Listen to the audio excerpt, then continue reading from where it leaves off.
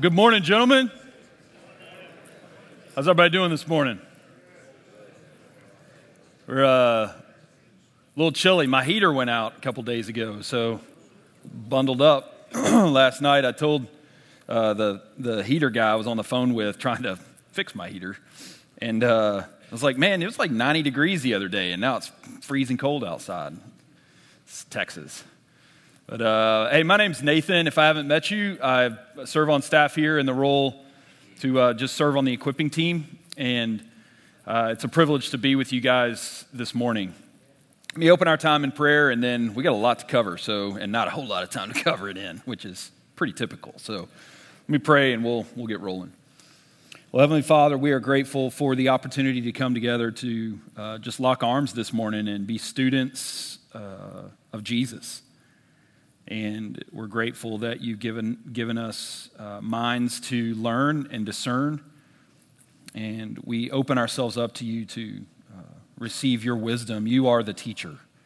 So we look to you. We need your help. I pray that this passage would challenge us and that we would walk away just encouraged to know a little bit more about your character and your goodness to us. We pray these things to you, Father, in the name of your Son, Jesus, the Messiah, by the power of the Holy Spirit. Amen. Well, hey, sometimes when I talk to some of you guys, I've met or know a lot of you, and sometimes a common question I get from guys that are studying the scriptures are, hey, how do you do this? How do you crack open the scriptures? What's kind of your methodology? How do you, when you're coming to a passage, especially like the one we're going to look at this morning, how do you even start to begin to unpack this in a way that's responsible? And so I'm just going to spend the first couple of minutes here and just kind of object lesson show you. This is what I do. It's not the only way to do things, but I think it's a pretty good one. Otherwise, I wouldn't do it. So I think anytime you come to a text, if you guys have ever heard me really say anything before up here, it's you've heard me say that the most important thing about studying any text, especially an ancient text that is from a world that could not have looked more different than the one you and I are in, the most important thing that you need to do is to establish the context. Context, context, context. Context is everything. Otherwise, we're going to come to a very strange text, and we're going to read that text through our own lens without any contextual appreciation for the ancient Near East, for the ancient world, for the customs of Israel, for any of that stuff, a historical appreciation for what's going on and who the players are. And we're going to read that text through our own lens, and we're going to get it all kinds of wrong. Okay? It happens all the time. So the first thing that I typically do when I come to a text is I go, hey, when is this happening? And kind of the what's known as the meta-narrative, the broad story of the entire Bible. When is this taking place?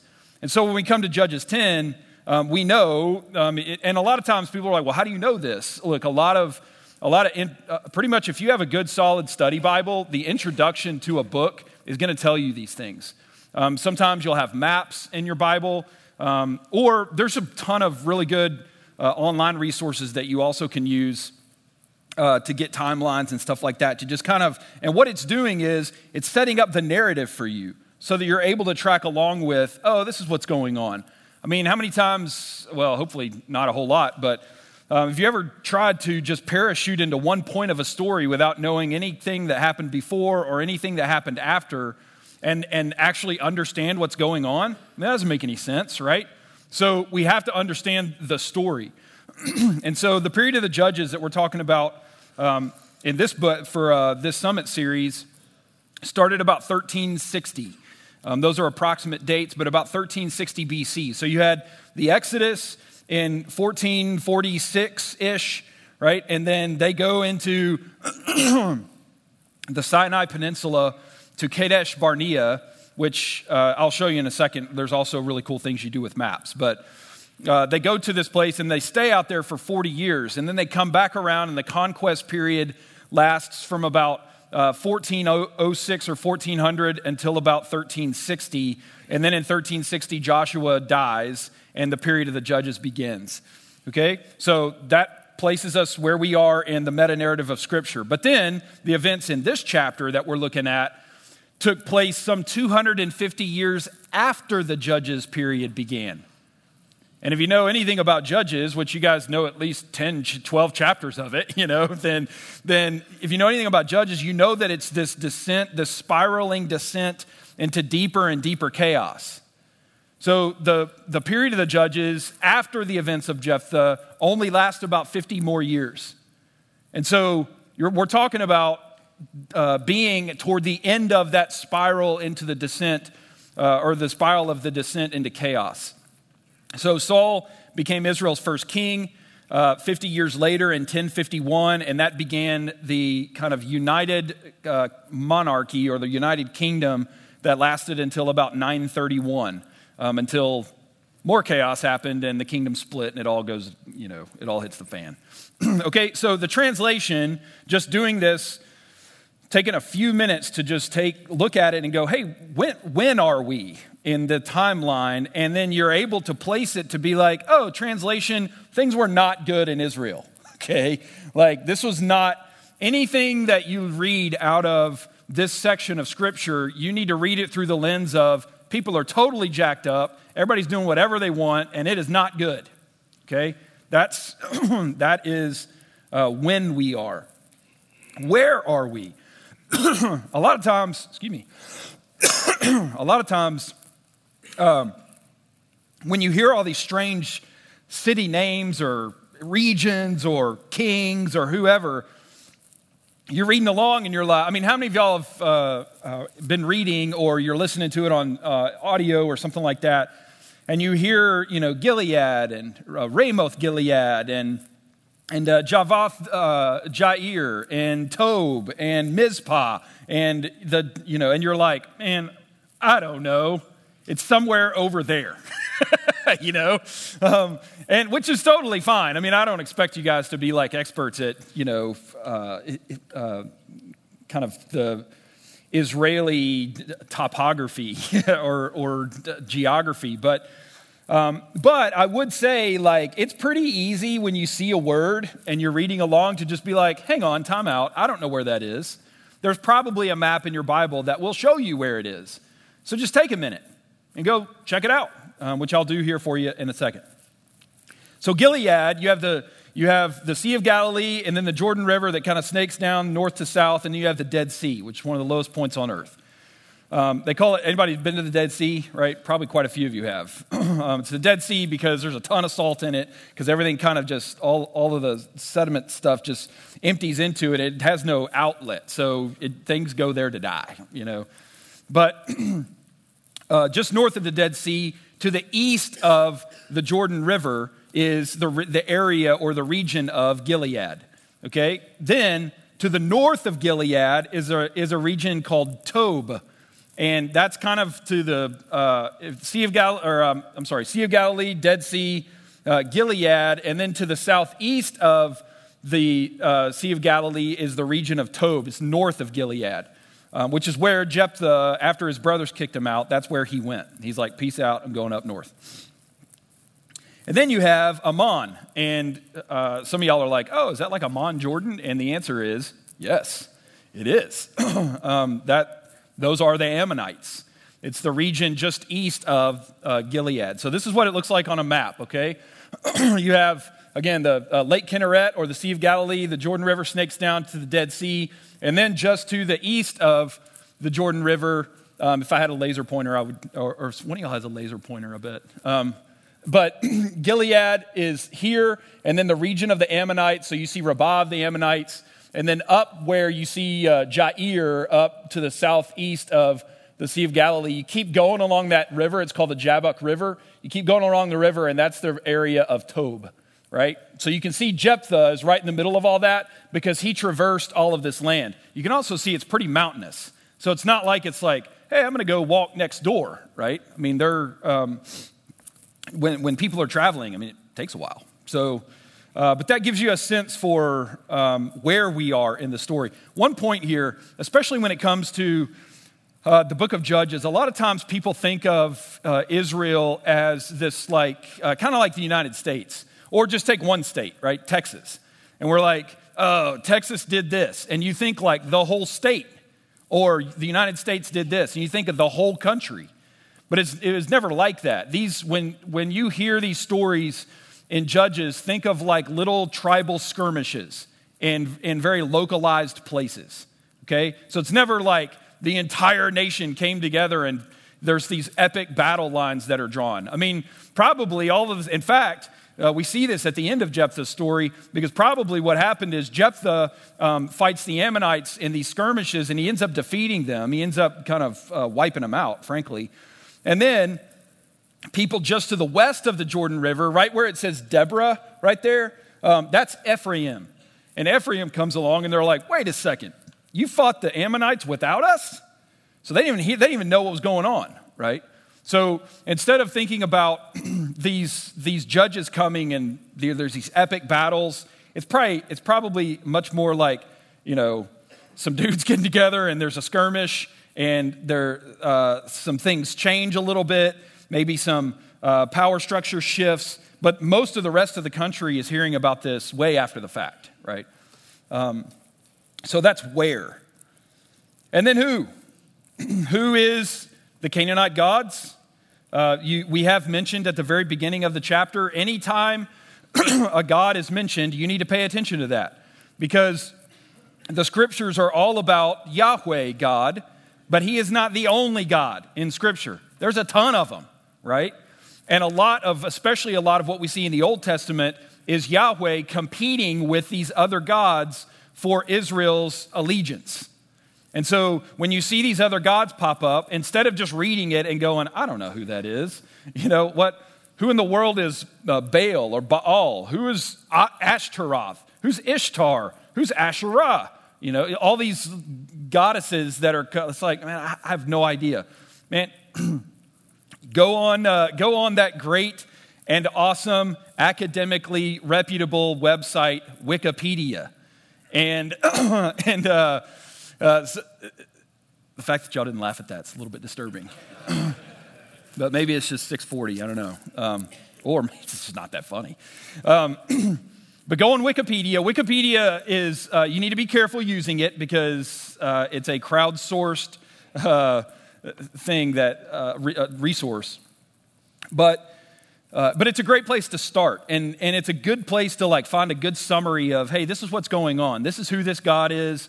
And while it may not be, an academically reputable source, it will at least point you in the right direction. So do a quick search, Who is Baal? Who is Ashtaroth? How is that different from Ishtar? How is that different from Asherah? Because basically those three goddesses are basically the same goddess, but in three different cultures, okay? Baal and Ashtaroth, in this sense, are used in this text to just as a euphemism for all of the gods, which is why it follows that this happens. What's really interesting is you have mentioned in verse 6, the Israelites did evil in the eyes of the Lord. They served the Baals and the Ashtoreths, the gods of Aram, Sidon, Moab, Ammon, and Philistia. And you're like, well, where are those places? Let me show you. All right, we'll go back to our map, okay? First, you have mentioned Sidon. If the map kept going along the Mediterranean coast, Sidon is up there. Then it mentions Aram. And when you think Aram, you need to think Damascus because it's Syria. Aram is Syria. Well, Syria is to the northeast of Israel. So you have Sidon, Aram, then you have mentioned the Ammonites, which are, or Ammon, which is, so you have north, northeast, east. Then you have mentioned Moab, which is just to the south of Ammon. And then you have Edom, which is even further south, just south of the Dead Sea. And then you have Philistia. So what Yahweh is saying is he's going, hey guys, you're worshiping the Baals and the Asherahs. And what I mean by that is you're worshiping that God and that God and that God and that God and that God and that God. Do you see what he's doing from a literary standpoint? It's like going around the dial of a clock. And he's going, if there is a God, you're worshiping it. I mean, dadgum, you would worship a God to the west, except there's the Mediterranean Sea. And frankly, there was a God in the Mediterranean Sea. His name is Yam, but he was an evil dude and everybody was scared of him, so nobody really worshiped him. But they worship Baal because in the Baal cycle, Baal is the one who defeats Yam. So they're like, oh, sweet, we'll worship Baal. They're worshiping everybody but Yahweh. That's what's going on. So that's the who. Then you have the Moabite god, who is Chemosh. And Chemosh and Molech kind of resemble one another. And there's a lot of evidence that there's interchangeability there. But think of Chemosh and Molech both as just a god who is generally helps people and brings prosperity. There's not a whole lot of like, hey, there's not these epic stories about these gods. It's just kind of like, hey, things are going really horribly bad, and so we need to appease the God who would make things better for us. That's Chemosh, the Moabite god. What's interesting is Israel goes against Moab at one point, and they come right up. It's really not funny, but they come right up to the wall, and the Moabite king is like, I'm going to show you how committed I am to your destruction. He takes his heir, his only son, the next king of Moab, and he sacrifices him on the top of the wall in front of Israel. And Israel is like, oh, dang, peace out. And they leave. So there's this really horrible child sacrifice that is part of the worship cult to Chemosh. That's the Moabite god. Again, Moab is just to the south of Ammon, or Ammon. Then you have Molech. Molech is the Ammonite god, which is interesting in this story because Jephthah, who doesn't really know what he's talking about, which we'll get to that in a second, he switches those. And he makes Molech Chemosh the Ammonite god. But that's a rabbit trail. I like chasing rabbits though. Squirrel! The Ammonite god, though, also required child sacrifice. Molech, you see this all throughout the Old Testament. The Lord is like, hey, don't do that. And then you've got the who. So you've got Jephthah, who is the son of Gilead, which we already identified where Gilead is, just to the east of the Jordan, and his dad was Gilead. But his dad slept with a prostitute, and the fruit of that relationship was Jephthah. But then Gilead's wife also had a bunch of sons, and when they grew up, they were like, hey, dude, you're not getting any of our inheritance. There's no cut here for you. So you probably ought to just leave. And so he does. He goes north to Tob, which we saw along the Jabbok River. He goes up to Tob and then hangs out with a bunch of dudes and basically forms a gang. So not a reputable guy. And then there is this unnamed Ammonite king. So then we have, that's the who, and then we have the what. The what is the Ammonites decided they wanted to attack Gilead. And they didn't just attack Gilead. It was kind of a multi-front military campaign by the Ammonites. They attacked Gilead, Mizpah. They actually crossed the Jordan and attacked the Benjamites and Ephraim and Judah. But then they retreated from there because the Gileadites were like, hey, we actually have a guy who has a sword now, and so we're going to fight you. So it kind of coalesced back into this one kind of united front against Jephthah. So that's the Ammonites were, and Israel cries out to the Lord, help us. And the Lord is like, dude, you keep crying out to me, and then you go worship other gods. Like, go call on them, see where they are. And but then ultimately they get rid of the idols and all this stuff, and then the Lord delivers them through Jephthah. So then the elders of Gilead, the same dudes that kicked him out years before, go back to him, and they're like, hey, we don't really have a leader to help us. Do you mind doing it? And they make him the leader over Gilead, and he comes down. But before he does that, he sends a letter to the Ammonite king. And he's like, hey, dude, why you all up in our grill? And the king goes back and is like, hey, you took our land. And Jephthah replies back to him, and he's like, no. We actually went around your land through the Amorites, and when we did that, we intentionally stayed out of your land. But Yahweh gave us this land, and now you're trying to take it away from us. So back off. And the Ammonite king, who had no legitimate claim on the land, was like, nope, we're not backing off. We want your land. And so they end up fighting. Well, I don't know how many times you guys have ever been in an all-out fight with swords with other people, right? But I can imagine it's probably not a real pleasant experience. I mean, today's day and age, when combat happens, most of the time people are engaging with one another with direct fire weapons, which is like your AR-15 or sniper rifles, or indirect weapons like mortars, or you've got fast movers and they're dropping bombs. Dude, I don't know if y'all saw that video that got released on al-Baghdadi's compound. I mean, they dropped some bombs on that dude. Just boom! He ain't there no more. But combat in the ancient world was deeply personal. You're not shooting somebody with a bullet. You're like thrusting a metal object into the body of another human being. And blood comes out and gets it's dirty and messy, and you're breathing and sweating on one another, and it's just not a pleasant business. Right? And Jephthah knows this. I mean, he's a warrior. He's part of the ancient world in that sense. And so before he goes up against an enemy who potentially could wipe him out, he's like, hey, I kind of want some assurance that this is going to work, which is not uncommon. You see this all over the place. But when he does that, he does because he doesn't know God, the character of God, because he doesn't know the instructions of the Lord through Torah, because he's not a faithful servant to Yahweh, what he's doing is he's taking all of the cultural norms of all of the other peoples around him, and he's applying those things as if they applied to Yahweh. And so he goes, well, man, people offer sacrifices to Chemosh and Molech and Dagon and Hadad and Baal. I'll do the same thing with Yahweh. And so he makes this stupid vow that, all right, Lord, I'm going to obligate you.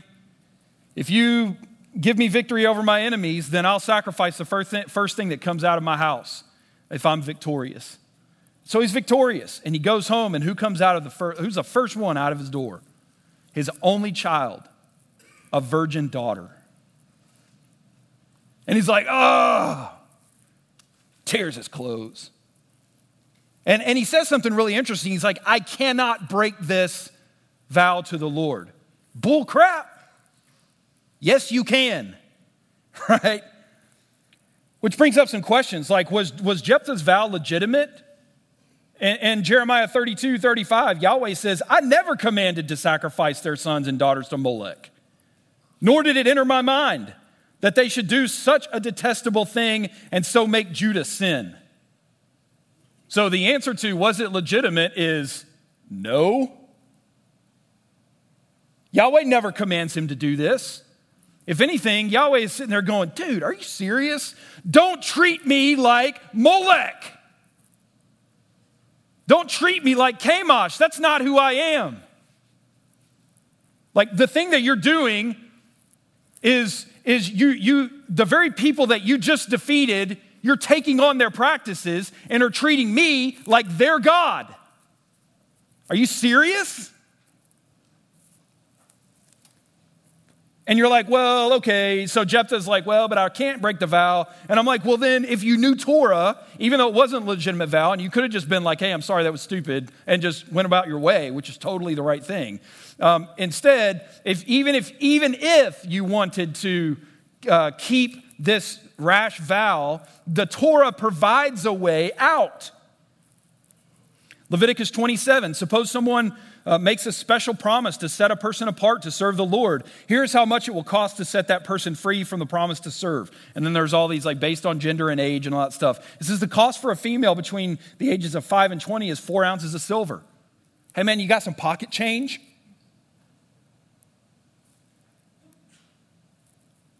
Then the question, well, should Jephthah have carried out this vow? And Yahweh literally says this: you must not worship the Lord your God the way that they, or the Canaanites, worship their gods. When they worship, they do all kinds of evil things Yahweh hates.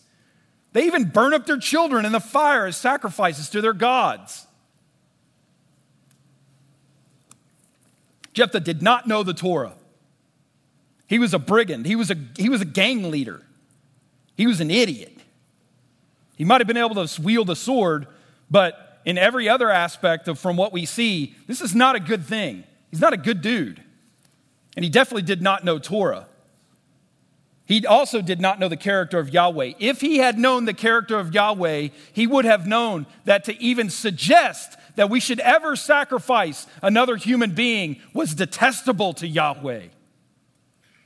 Why would God make somebody in his image with the full dignity of humanity made in the image of God and then be like, oh yeah, burn this thing up? Some of y'all might be thinking, well, what about Abraham and Isaac? What about one of the interesting things about that story, which is really fascinating, is God does command child sacrifice with Abraham, because Abraham had come out of these similar type cultures and he's acting as if he is one of these gods. And then Abraham actually puts his son on the altar. And what does Yahweh do? He's like, no, hang on, time out.